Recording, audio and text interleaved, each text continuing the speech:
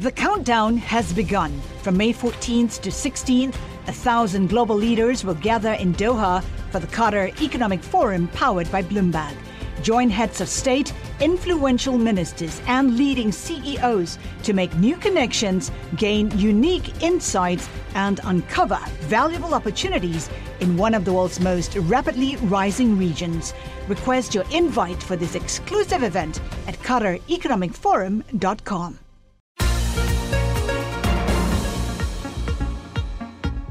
Welcome to the Bloomberg P&L podcast. I'm Pim Fox, along with my co-host, Lisa Abramowitz. Each day, we bring you the most important, noteworthy, and useful interviews for you and your money, whether you're at the grocery store or the trading floor. Find the Bloomberg P&L podcast on iTunes, SoundCloud, and at Bloomberg.com. Toyota Motor Company has said that it will invest $10 billion in the United States over the next 5 years. And Bob Carter is the president of Toyota North America. He joined us for a discussion of the all-new updated Camry, the outlook for sedans, and also being positioned for the presidential transition. The new Camry is a vehicle that we're very proud of. This is the 8th generation since we introduced it originally back in 1983. But this is a unique Camry for us. We've done this entire car completely. It has a new platform, new powertrains, new body, new interior, and all the new technology that we have developed over the years all comes together in this 8th generation car. Really proud of it. We've done 2 executions of the Camry.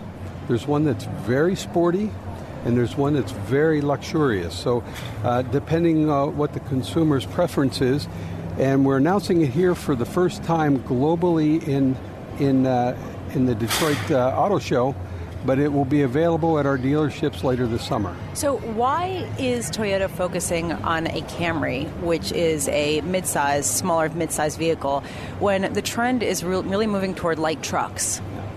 The story of 2016 was light trucks, and light trucks happens to be more of an industry slang. What's really most popular right now is car-based SUVs or CUVs, like our RAV and like our Highlander. However, the sedan market is still an extremely large and important part of the business. How big of a part of business is it for you? It's about, the industry itself, it's about 2.5 million units. And Camry is the number one vehicle, not only in that segment, but it's the number one selling passenger car in the U.S. for 15 consecutive years. What about for Toyota? It's by far our number one volume vehicle. And we have a full range. Are you looking at over 400,000? We did 388,000 last year, and so we're looking at similar sales going into 2017. One of the things I think it's going to be interesting to watch, because we've seen this over the years, is the mid-size sedan segment hasn't had a lot of innovative new product coming in. So this year we're launching the best Camry that we've ever built, full of new technology.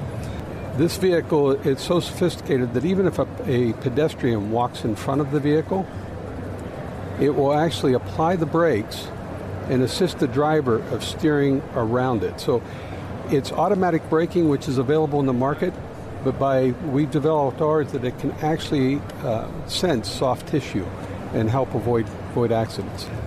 There's rumors that perhaps there's going to be competitors will be bringing their cars to market later this fall. So we have seen in the past in small pickup trucks, we've seen it in subcompact cars.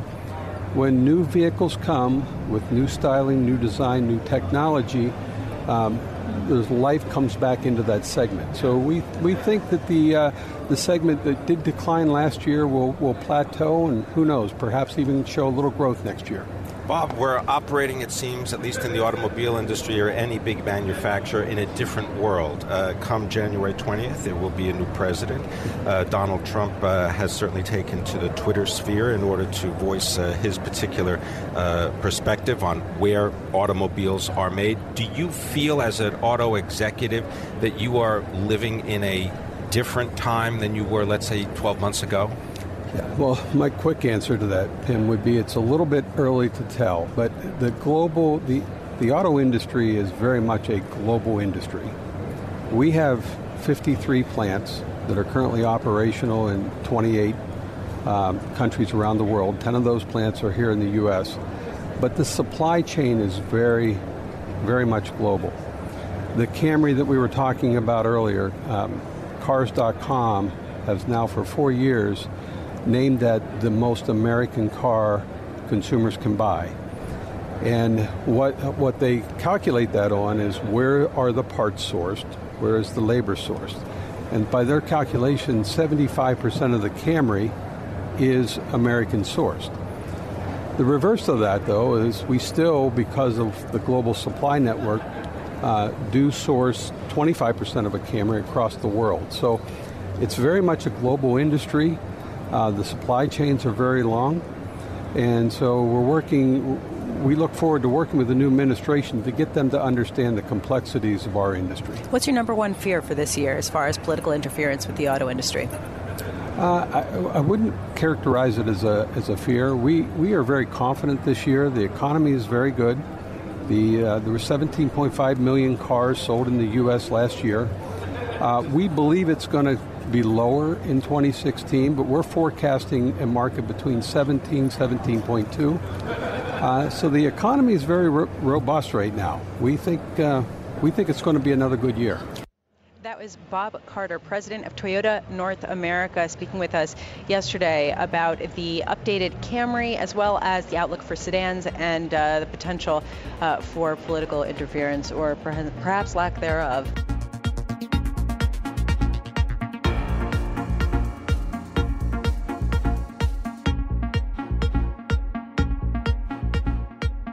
There are hearings going on right now at Capitol Hill. Jeff Sessions is looking to be confirmed as Attorney General, and John Kelly, President-elect Trump's pick for Homeland Security. I want to bring in Nancy Ognanovich. She's a Capitol Hill reporter for Bloomberg BNA in Washington, D.C., and I wanted to get your sense of, so far, what we've learned. I believe Jeff Sessions is still being grilled.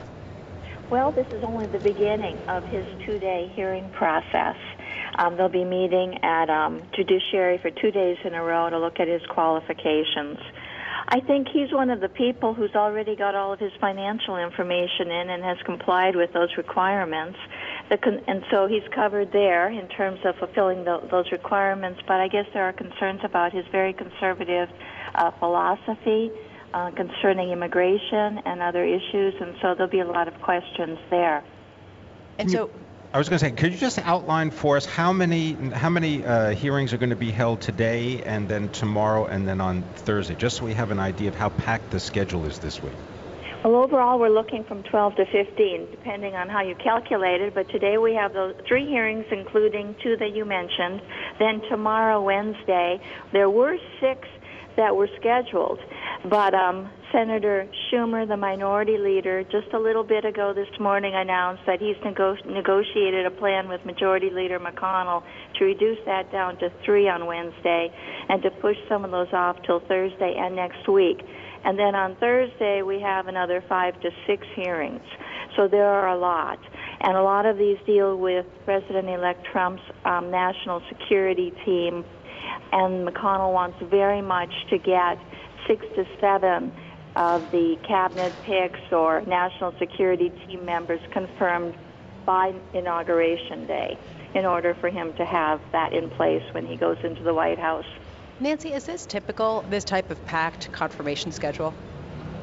Well, Senator McConnell has said repeatedly that on the very first day of the Obama administration, they confirmed 7 people. But I think what Democrats are saying is those people already had their FBI background checks done, their financial disclosure forms in, and all these other requirements. And a lot of people who Trump has proposed to nominate haven't complied with that so far. And that's one of the reasons why Democrats want to slow this process down. And then they also are saying that unlike in the Obama administration, we're looking at many billionaires or otherwise very, very wealthy people who have very complicated financial holdings that require more examination. And also, many of these people have never served in government before, especially not at this kind of level. Rex Tillerson, former chief executive of ExxonMobil, slated to be the nation's top diplomat. How contentious or how confrontational do you believe those hearings will be? Well, Democrats will obviously raise a lot of questions about his relationship with Vladimir Putin and his dealings with Russia over the years. And I guess the primary question is whether he can put aside maybe his friendship with Putin to look out for the interests of the United States as this country's top diplomat. So I think there will be some contentiousness there. So, Nancy, from your perspective, I mean, so far, what has the tenor of the questions been like? I mean, is it mostly just political grandstanding, or are the questions really probing and substantive and trying to get to some kind of comfort with who we have? There's always political grandstanding, but I think there are legitimate concerns about some of these nominees' financial holdings and trying to get a look at that in order to identify potential conflicts of interest when a person is in charge of a department with billions of dollars in funding going out to different industries. And you can't really look for potential conflicts of interest if you haven't seen the paperwork yet. So I think they're trying to slow it down. I think Democrats know that it's very unlikely that they can derail many of these nominees, but they want to have a chance to do what they call the advise and consent role that the Senate has traditionally done before they let them advance, before they're actually put to a vote on the Senate floor. Thank you very much for joining us, Nancy Ognanovich, Capitol Hill reporter for Bloomberg BNA, joining us from Washington, D.C.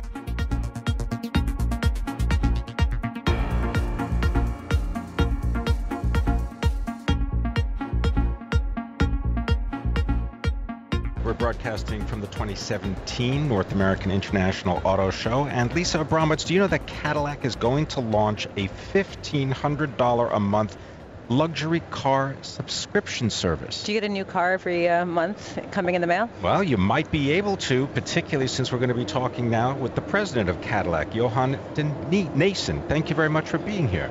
Tell us about this new subscription service. What's it aimed at, and why are you launching this? It's called Book by Cadillac, and really is a response to what is a very dynamic environment within which the auto industry is doing business today. If we look at the emergence of the mega cities around the world, these cities were initially enabled by the principle of individual mobility. But the principle has become so successful that it's resulted in congestion and noise and pollution and all the things that are big obstacles to vehicle ownership.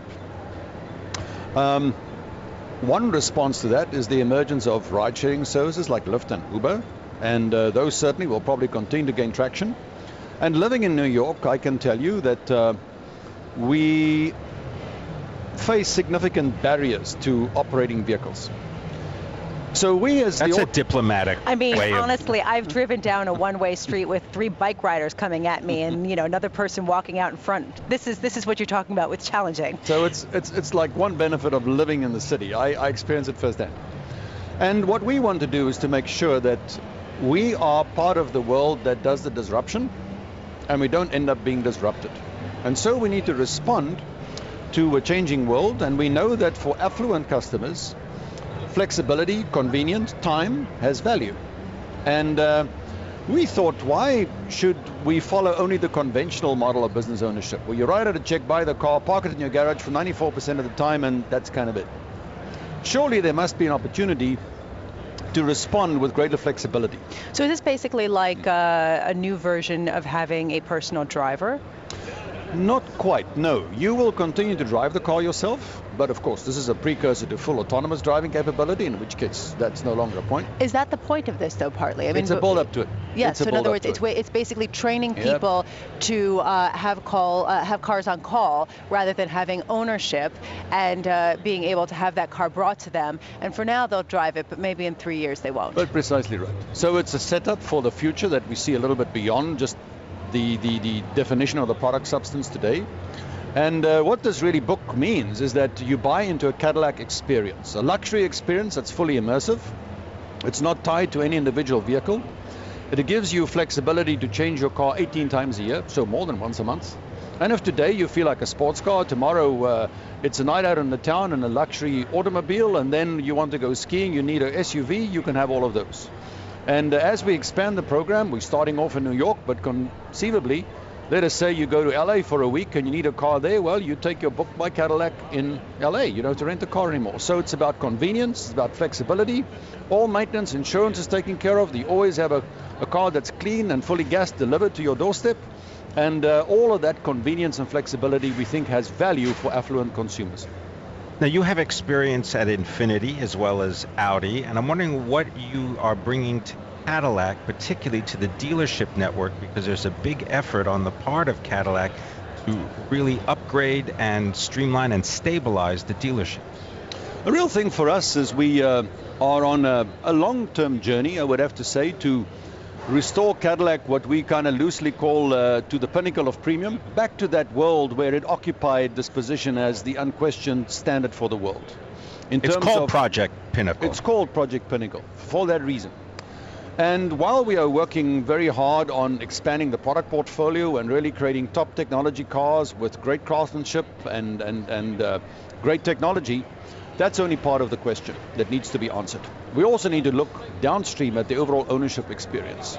And yeah, our dealer network plays a crucial role because it's the environment within which the customer engages the brand. And the quality of our dealer network also needs to reflect our premium aspirations. And to be clear, we have some really outstanding dealers that do an Herculean task in terms of elevating the overall brand experience. The reality for us, though, is we also have a very large dealer network. And the variability in the overall delivery of that experience is something that we are trying to get into a narrower distribution. And Project Pinnacle is designed to set around brand standards for our dealers in terms of that customer experience, which we then reward with ever-increasing financial bonuses as they reach increasing compliance. Johan de Nysschen, thank you so much for being with us. It's truly a fascinating development in the idea of trying to create a precursor to what the inevitable will be. Johan de Nysschen, president of Cadillac, talking about the new car subscription service in New York City, which may really be the stepping stone to the new version of auto lack of ownership with just avoid the cars. bicycles when you drive. I'm trying. My dad tells me. This is Bloomberg.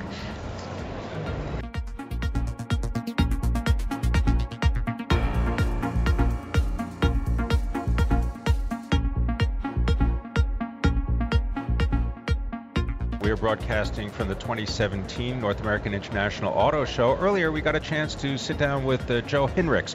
He is the president of the Americas for Ford.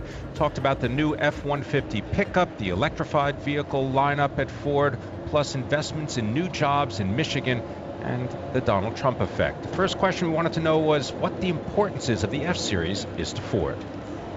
You know, when you start with our business in North America, it starts with F-Series.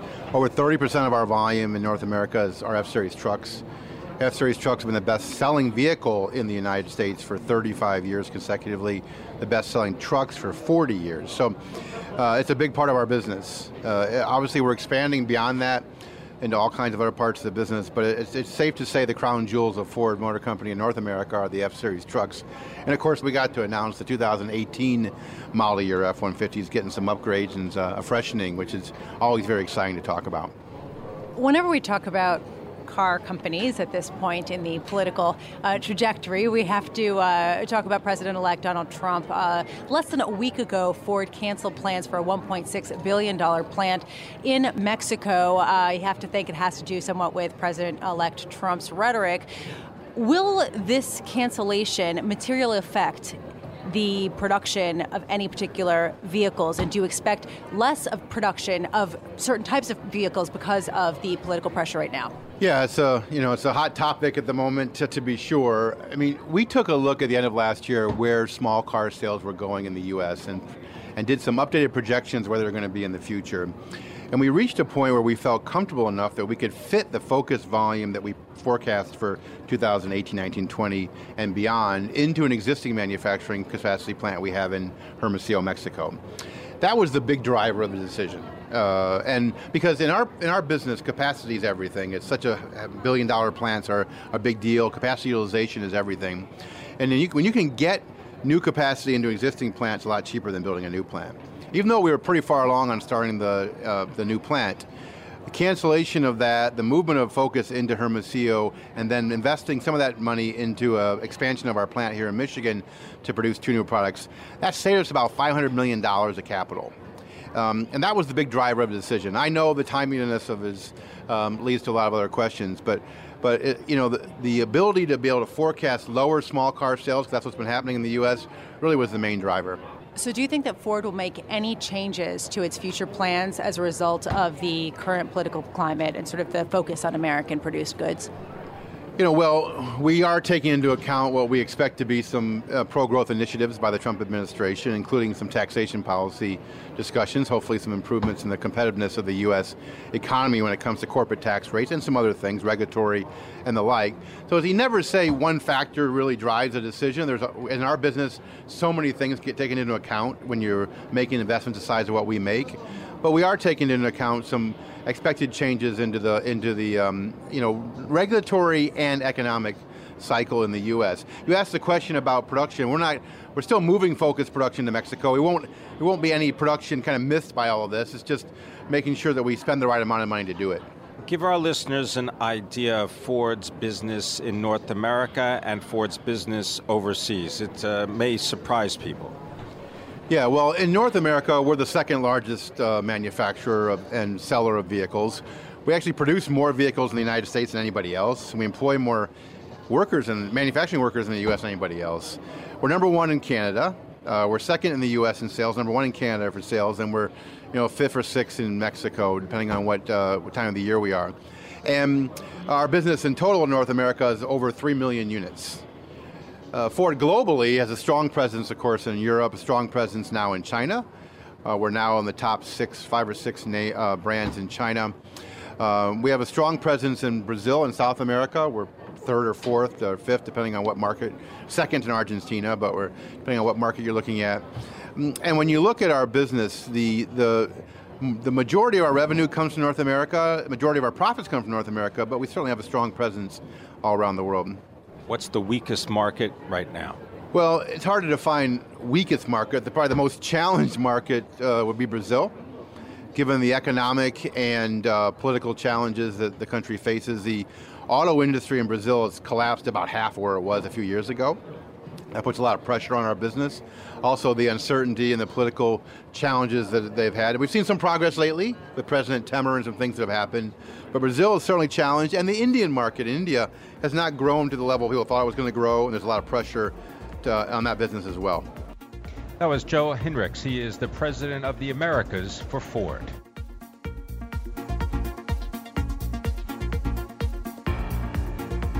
Thanks for listening to the Bloomberg P&L podcast. You can subscribe and listen to interviews at iTunes, SoundCloud, or whatever podcast platform you prefer. I'm Pim Fox. I'm out there on Twitter at Pim Fox. I'm out there on Twitter at Lisa Abramowitz1. Before the podcast, you can always catch us worldwide on Bloomberg Radio.